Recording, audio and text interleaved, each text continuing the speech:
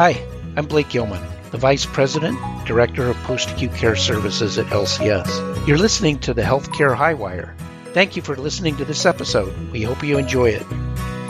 Hello, and welcome to Healthcare Highwire. I am Natalie Moore, MDS Specialist, and I'm joined today by Michelle Kramer, Director of Health and Wellness Programming and Post-Acute Specialist. Welcome, Michelle. Thanks for having me, Natalie.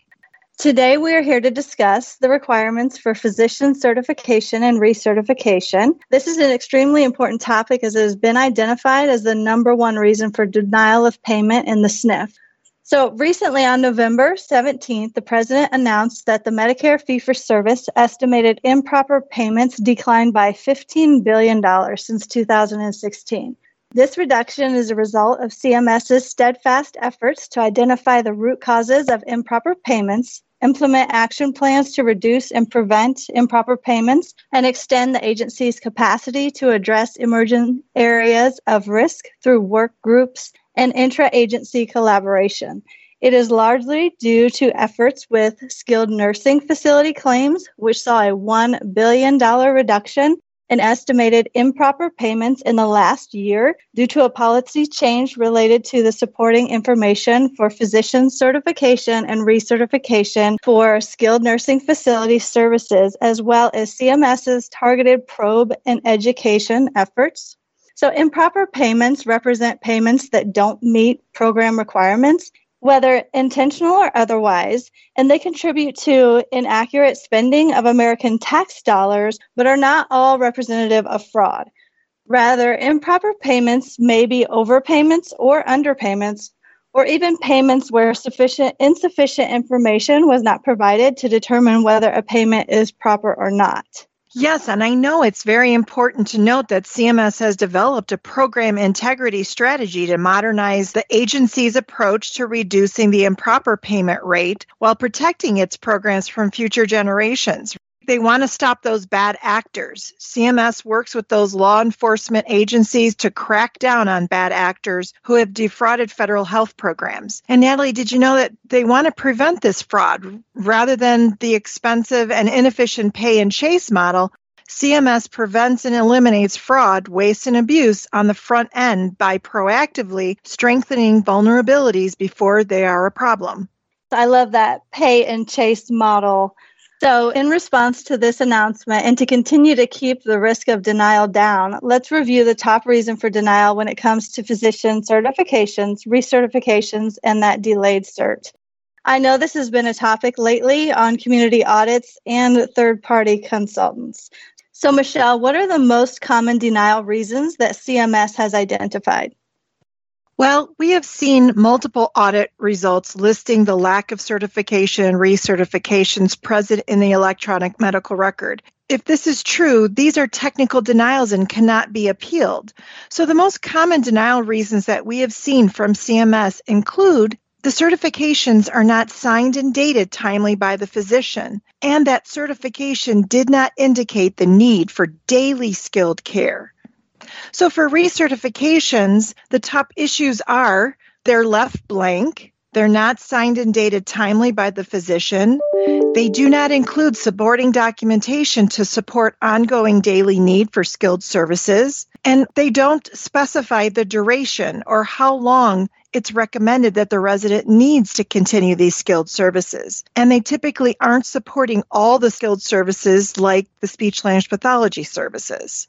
So with the delayed certifications, they're, again, not complete, and they don't support the covered dates of the stay and or what skilled services the resident's receiving.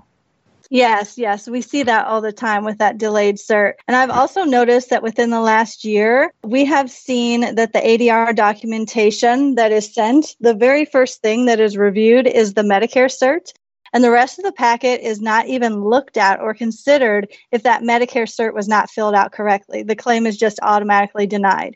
So let's get into how to properly fill out those certs. Michelle, what are the initial certification requirements? So Natalie, specifically, certifications must be present in the medical record. That's the biggest thing. The date of the signature should be no later than 72 hours after admission. So the physician and or the nurse practitioner or certified nurse specialist can sign that certification. It must state the need for daily skilled services. That's really important. Oh, yes, for sure. That word daily was just added in recent years. So everybody, please be sure that you're looking in your electronic health record, or if you're still using a paper cert, and make sure that correct statement, which includes the phrase daily skilled services, is present. So once that initial cert is filled out and the Medicare cert becomes a little more complex, Michelle, do you want to go over the recertification requirements? Absolutely, Natalie. So in the recertification, all required recertifications for the stay must be timely. They must be complete, and they must be dated and signed by the physician or nurse practitioner. This is really important. The first recertification must be signed and dated on or before day 14. It can actually be signed on the same date as the certification. Subsequent recertifications are signed and dated on or before 30 days for the physician's signature date on prior recertifications. So the recertification needs to indicate the reason for skilled care, for instance, that the resident requires PT 5 days a week for gait training, or nursing for wound care for a stage 3 or 4 pressure ulcer, maybe sterile dressing changes, or observation and assessment of post-pneumonia status, or just information on tube feeding. There needs to be documentation regarding the estimated length of stay, too. So, for example, maybe 2 weeks or 30 days. In addition, we need to include a statement regarding what are the plans for post-SNF care. Is it going to be home health? Does the resident require outpatient or other long-term care placement? It is critical that we indicate that the need for continued skilled nursing care is related to the inpatient hospitalization or arose while being treated in the SNF. Oh, absolutely. Thank you for simplifying that. That becomes pretty complicated.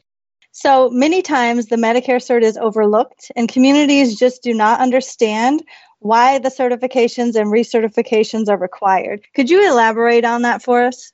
Definitely. So certifications and recertifications support the requirement of evidence of a physician involvement. That's the big thing. The documentation by the physician also is their approval of that plan of care. The only way we can demonstrate this to CMS is by having a complete and timely physician signature and date on the certification and recertifications. It is also important to know that the physician signature and date on the certification and recertification is required before the facility can bill Medicare. Yeah, for sure. It's extremely important that a member of the IDT audits the accuracy of those Medicare certs for the triple check meeting prior to billing. Now let's switch gears and get into a subject that's fairly new. With the implementation of PDPM came the new interrupted stay policy. Michelle, how does the interrupted stay policy affect the Medicare physician certification schedule? That is a great question, Natalie. The existing requirements governing level of care certification and recertification timeframes are tied to a beneficiary's SNF admission. It is a beneficiary if a beneficiary is discharged from the SNF or from the covered Part A stay and then resumes covered SNF care within the interrupted window, the subsequent resumption would not be considered a new admission and thus would not trigger a new certification or recertification schedule. But if the variable per diem adjustment schedule picks up from first non-covered day because the resident stay meets the criteria for an interrupted stay and is a continuation of the previous stay, so does the cert and recert schedule. So if the variable per diem adjustment schedule restarts on day 1 because the resident stay does not meet the requirements for an interrupted stay, then we need to start the new cert and recert schedule over as well. I am so happy you're able to clarify this, as this has been a source of confusion for many of us, which brings me to my next question. What should we do in the event that we either forget to complete the Medicare certification, or the provider was out on vacation, or maybe missed a scheduled visit and that cert did not get signed on time? Great question.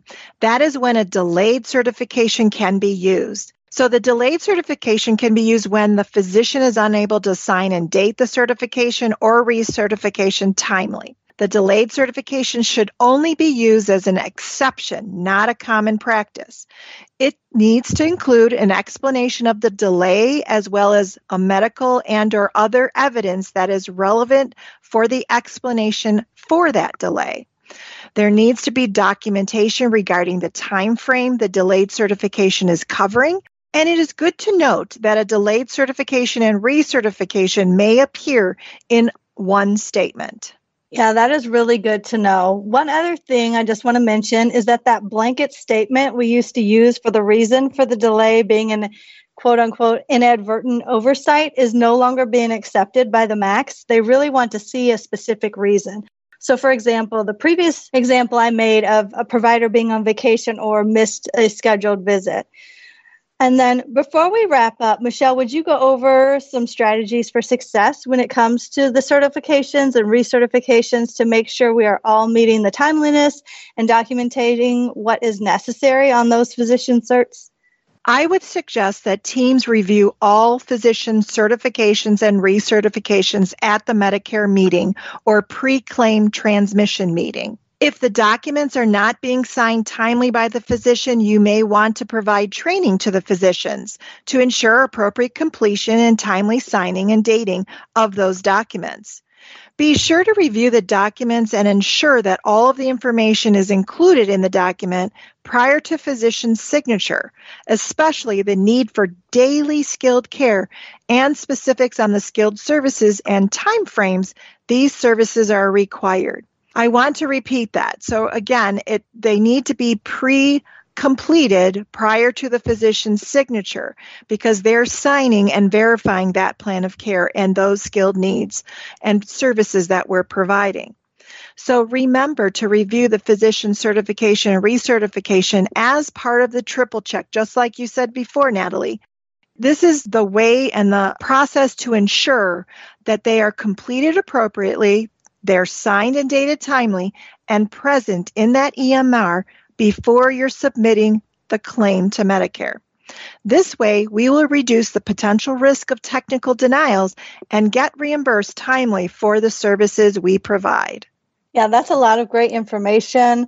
Michelle, thank you so much for simplifying all of that. I know when we talk about the Medicare cert, it seems simple enough, but I don't think people realize it is pretty complicated. So I appreciate all the information. Thank you so much, Michelle, for joining me today to discuss this very important topic of physician certifications and recertifications. Thanks so much for having me, Natalie. This has been a Healthcare Highwire presentation. Until next time. Legal disclaimer. Life Care Services, LLC is not engaged in rendering legal advice. Therefore, any information provided in this podcast, although intended to be correct, is also not intended to replace or supersede the advice of your legal counsel. Also, thank you to Ben Sounds for the music provided in this podcast.